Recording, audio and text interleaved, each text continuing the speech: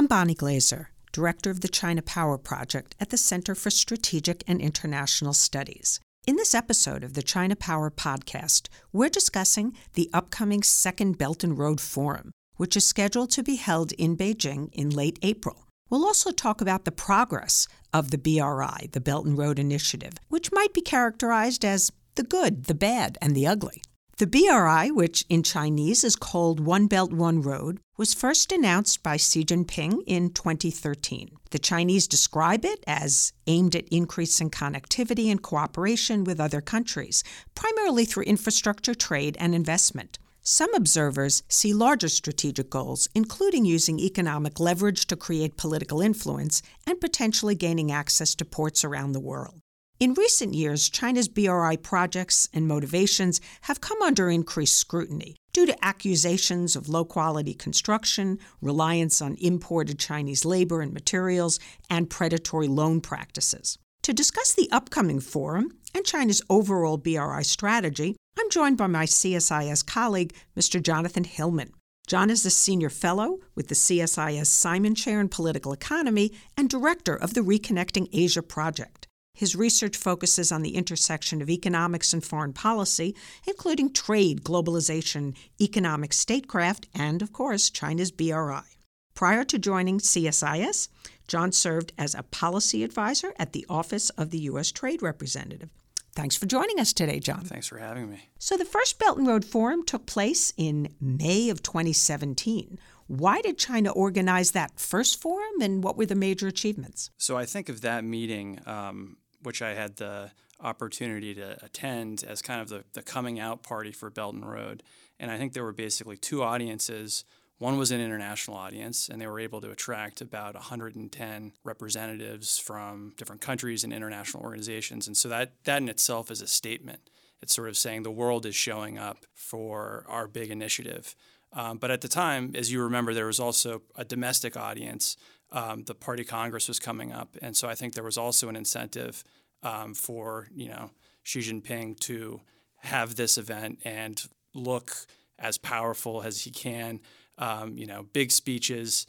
He was followed by Vladimir Putin and Erdogan, and so this is like I think about 30 heads of state were there. So it was a big symbolic event, a little bit light on the substance. But that's like a lot of the Belt and Road. So since you attended that forum, what were the discussions about? What were the participants' attitudes? Did people have very high expectations at that time? Yeah, I think, the Belt and Road was still in sort of a honeymoon phase at that point. And so something that's always been very compelling about it is all these offers for investment, and particularly infrastructure, that's usually at the top of the list for developing countries. And so this is an initiative, it really speaks to the needs of developing countries. And so that's, I think, one reason why they were able to attract such large numbers and why people were very enthusiastic about the initiative, at least in the beginning. So this year, and we're only 2 years later, there obviously have been a lot of critiques and criticism of the BRI. What do you think will be different at this summit?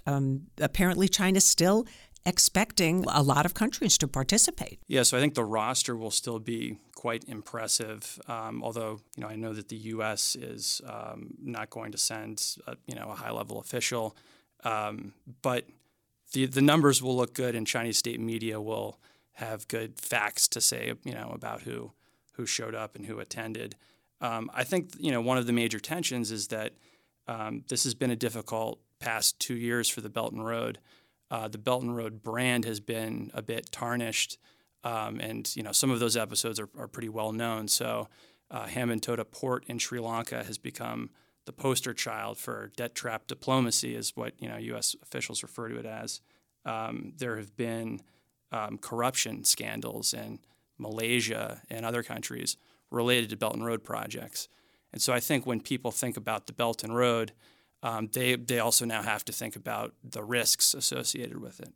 So, as I said at the outset, and you've now started filling in some of those blanks, there have been complaints in many countries about various aspects of these Belt and Road projects. And the Trump administration, as you said, has used the term debt trap diplomacy and predatory lending. Do you think that these charges are fair? Do other countries agree with these charges? And then how is China reacting to these labels that are being used? First of all, there's no question that Belt and Road lending has debt sustainability challenges and that it's been very risky, particularly for small economies.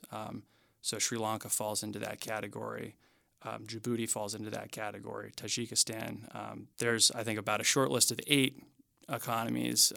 The Center for Global Development did a study on some of the debt dynamics of the Belt and Road. So they came up with, I think, about 8 high-risk economies. And so this is not a problem that's limited to Sri Lanka or any one case, but I think we can say is a broad challenge for the Belt and Road. I think the question, though, is that the term debt trap diplomacy, at least as I interpret it, I think it implies that China had an intent to drive up levels to a certain, to an unsustainable level and then take something when the debt can't be repaid. And I'm not sure yet that the motive has been proven.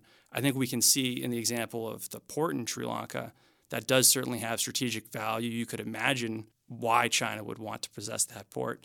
But I think that it could also be explained by being quite chaotic in its lending and then opportunistic when things do not go well.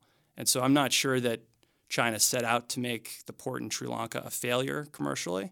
And certainly local dynamics in Sri Lanka played a very important part in that port not working out.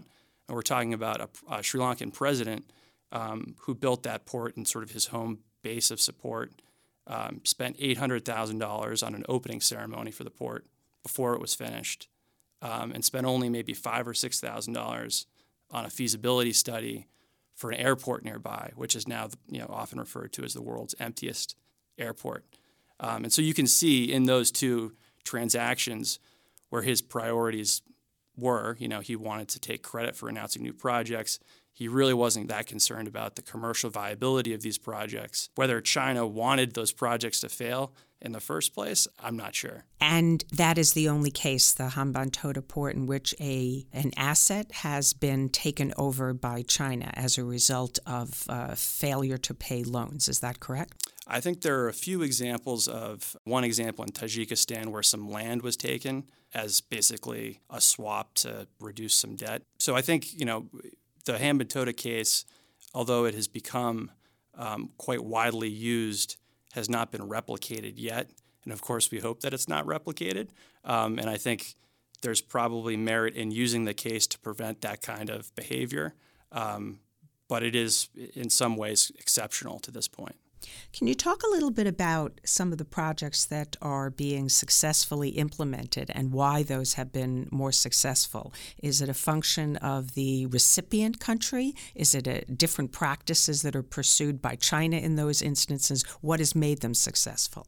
Yes, I think one of the most successful projects is Port of Piraeus in Greece. And so that's a project where a Chinese company invested, built a new terminal. A subsidiary of COSCO, a huge Chinese state-owned shipping company, is operating the port, and throughput has gone up quite significantly. And I think that situation. I think the Greek government probably deserves some credit for having an environment in which outside investment without it leading to more negative outcomes. And so I think governance and the quality of institutions really does matter. China's investing a lot in some very difficult areas. And so, areas where corruption is quite high, where governance and rule of law is weak. And so I think that those are significant factors when you're looking at this at sort of a country level. Can you estimate how much money China has actually devoted so far to these Belt and Road projects? There's the number of $3 trillion was thrown around very early. I know that there were projects that pre-existed the announcement of the BRI that all of a sudden were sort of relabeled BRI projects. So I'm sure this is a very difficult thing to do. And some are investments, I understand. Some are loans. And do you have any sense as to how much money has been put into the Belt and Road? Yeah, so I think the numbers keep going up and up, and they've been inflated, I think, well beyond the real levels of activity. So one of the numbers that you often hear is $1 trillion in promised investment for infrastructure. I've also heard $4 trillion. I've heard as high as $8 trillion. And those are magnitudes of order difference. And I think when you start to add up the projects, it's also difficult. I mean, this is a moving target. It's part art, part science, because there's no definition for what a Belt and Road project is, right? And as countries join, the overall pot of projects and participants grows. But just focusing on the infrastructure part of this, which is what the Reconnecting Asia project monitors closely, I think between 2014 and the end of 2017, we were tracking about $90 billion of transportation projects across the supercontinent of Eurasia. So that's not everywhere the Belt and Road goes, but that's many of the most active areas. The China Global Investment Tracker that AEI runs, I think, had a number close to 350 billion, again, between 2014 to 2017. So, a lot of this, again, it's a little bit of art, but I think we can say quite confidently that that 1 trillion number, we're not anywhere near that yet. And so it would still take several years to get to the 1 trillion in promised investment for infrastructure. Just to let you plug a little bit more from Reconnecting Asia, if users go to the website, what exactly can they find there? Yes, go to our website, reconnectingasia.csis.org. The centerpiece of the site is an interactive map, which will show you, at this point, a little over 13,000 infrastructure projects that we're tracking. So we're looking at not just what China's doing, but what other countries are doing too. I think that's important because Belt and Road gets a lot of headlines, a lot of attention. But in Southeast Asia, for example, Japan is outspending China in several countries. And so the story is bigger than China. We're seeing this massive global infrastructure build-out happening.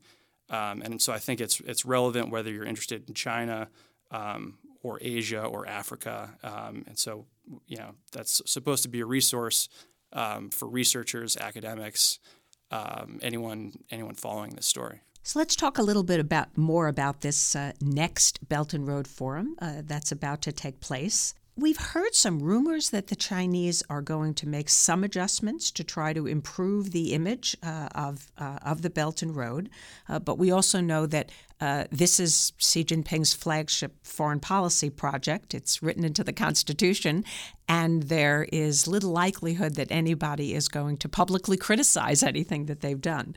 So what kinds of adjustments could China make? Do you think they're going to be small adjustments on the margins, or do you think they'll be more fundamental? So I think this is a huge question for the forum and also beyond the forum. I think it's an important time to ask this question, but it's something that I think the Chinese are struggling with because this has been a learning experience for them.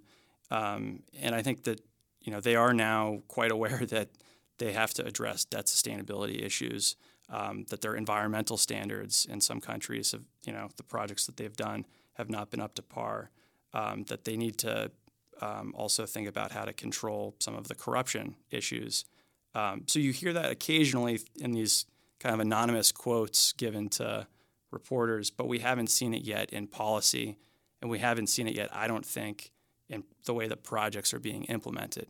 So I think the challenge is how can you affect change without maybe necessarily admitting to all of these issues? Because, as you say, this is Xi Jinping's signature initiative. So they need to turn the ship a little bit without alerting everyone to the fact that that's what's going on. There's been a lot of emphasis in China on telecommunications technologies such as 5G, and China's been pushing for a digital component in the Belt and Road, which they talk about as the digital Silk Road. What will be the importance of the digital Silk Road in the Belt and Road initiative going forward? When most people, if they've heard about the Belt and Road, I think what normally comes to mind are these images of trains maybe going through the middle of Asia, and sort of the ancient Silk Road being rekindled through roads and railways. But I think one of the most important dimensions, and maybe underappreciated dimensions, is the higher tech, the telecommunications dimension of the Belt and Road. And so you see that going hand in hand with some of the infrastructure projects that you would normally think of, because when China builds roads and railways, linear infrastructure, it also has an opportunity to lay fiber optic cables and install telecommunications equipment. And I think the digital Silk Road poses probably even a broader set of challenges to U.S. interests potentially. This is something that's not only a commercial interest for the U.S., but it also touches on issues of freedom of speech and some of the governance issues around these technologies. So last week, for example, I was in Kenya, where Huawei has installed safe city equipment both in Nairobi and in Mombasa. And so there are cameras now, a whole set of sort of, centralized seeing eye, Big Brother style equipment in both of those cities that Huawei talks about as being kind of a successful case study for them. And that is part of the digital Silk Road. And I think, again, poses sort of a broader set of challenges for us to think about. So do you see the Chinese as trying to use the Belt and Road to set new standards that pose a challenge to the liberal international order? Yes, so I think it's a different type of standard setting, though. Traditionally, at least the U.S. way of setting standards has been through international agreements and often through trade deals. And that's been the sort of one of the ways that the U.S. has established international standards. The way that China, I think, is setting standards through the Belt and Road is more from the bottom up. It's more from countries adopting more of their technologies for gaining market share. And then you are basically, you don't start out by saying, I want to sign up to Chinese standards, but over time you have signed up. You mentioned earlier that the United States is not sending a representative to this upcoming BRI summit, and in 2017 it was the senior director for Asia, Matt Pottinger, who attended, and that was really arranged at the last minute. So maybe a U.S. embassy official or two will go as probably observers. Why is it that the United States is backing away, and how does the rest of the world react to this, since there's so much participation in the Belt and Road Initiative, and the only country, as I understand it, that is also not sending a participant from their capital is India, which did not participate in the one 2 years ago. So how is this perceived by the rest of the world, and why is the United States changing its representation this time? Does it reflect a change in policy? So I think this is in a way consistent with some of the statements that the U.S. has made about the Belt and Road. I think something that's striking about the U.S. position on the Belt and Road is that it's been quite critical. The way that a lot of U.S.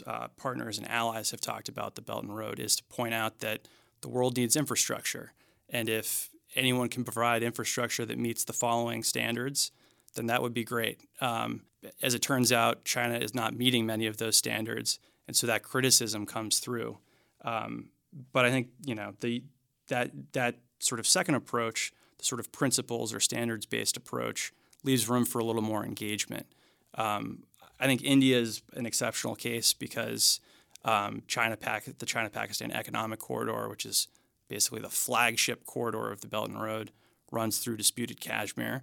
And so they have a very concrete, serious issue with the Belt and Road. But at the same time, even India, which is in that probably the most vocal of all of the Belt and Road critics, India is still doing some projects with China that, were they happening in another country, would probably have the Belt and Road flag over them. And so the engagement continues, and as I think it should. And so I do hope that the U.S. At least sends observers, because I think it's hard to know what's going on if you don't show up. I wanted to ask about the recent decision by Italy to join the Belt and Road Initiative, and then there was also Luxembourg. So we've had some, European democracies that have joined. It's really part of a larger question. Lots of these countries signed these agreements, but they're MOUs, as I understand it. They're not legally binding.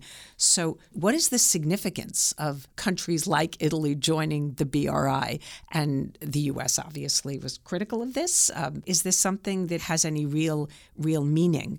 And are all the countries that are signing agreements actually then carrying out projects? So I think Italy's decision to sign a Belt and Road MOU is interesting. I don't think it's worth the U.S. making too much of it for the reasons that you pointed out, which is that this is not a legally binding document. It literally says at the bottom, this is not a legally binding document. And a lot of the language is quite aspirational and vague. And so the importance is mostly symbolic and political. And whether it really means anything, I think the Chinese could have said, you need to sign this or we're not going to conclude some commercial deals with you. That might have happened. And so there might have been a quid pro quo with that. But when you look at the group of countries that have signed MOUs, which is quite large now, signing an MOU doesn't guarantee you anything, really. There are countries that have signed up to the Belt and Road, like South Korea, and have received very little as participants. There are countries like Pakistan that have received quite a lot. And so, and also actually on Xi's same Europe trip, he announced many deals in France, right? France hasn't signed a Belt and Road MOU, and business continues. And so I think countries shouldn't be pressured into signing something like that, and I don't think that we should make too much of it when they do occasionally. So lastly, what kind of approach do you think that the United States and other democratic countries should take towards the BRI? I know one suggestion that I've been making is that we should be helping potential recipient countries to negotiate better loan terms, longer repayment terms, to demand that local labor be included and environmental protection components be included, that we should help countries get a better deal. But of course, if we do that, then that contributes to the success of a Chinese-funded project. And I wonder, maybe the Trump administration doesn't want that outcome. But when people ask you, what should the U.S. do? What's your answer? Well, I agree with everything you just said. I think it's certainly strongly within the U.S. interest and within the U.S. capability to help developing countries be their own best advocates. And so I think that there's actually one interesting recent case where the U.S., I think, played a very strategic and smart role. And that's with a port in Myanmar, which the initial price tag was over $7 billion. And so the U.S. sent some technical advisors, some lawyers to help review the contract. And lo and behold, the contract was negotiated down to a little over $1 billion. So the U.S. got to check China in a responsible way, saved Myanmar $6 billion. And I don't think it cost the U.S. all that much to do that. So I think more of that would be important. I also think, the U.S. is not going to have the public funds to spend on infrastructure abroad. I think anyone here in the U.S. would say, let's fix our own infrastructure first. So politically, it would be very difficult to go on a much larger spending program overseas. But the U.S. does have deep pools of private capital. And so to the extent that the government, U.S. government, through the new Development Finance Corporation, which will be stood up this October, and other instruments, including through the multilateral development banks, the extent to which they can mobilize private capital toward projects, that's really where more of the firepower will be. That's not an original idea. It's really difficult, but it's still worth thinking about. And just on this topic of what the U.S. should do, let me mention, too, that we're going to have a report that's coming out on April 23rd. We had a task force on global infrastructure, and so there'll be a whole set of recommendations. The task force was co-chaired by Charlene Barshevsky, former U.S. Trade Representative, and Steve Hadley, former U.S. National Security Advisor. And so we feel like there's a good set of substantive recommendations in that report that we'd like to see implemented. Well, I look forward to reading it. We've been talking with John Hillman, who's Senior Fellow with the CSIS Simon Chair in Political Economy and Director of the Reconnecting Asia Project. Thanks for being with us today. Thanks for having me.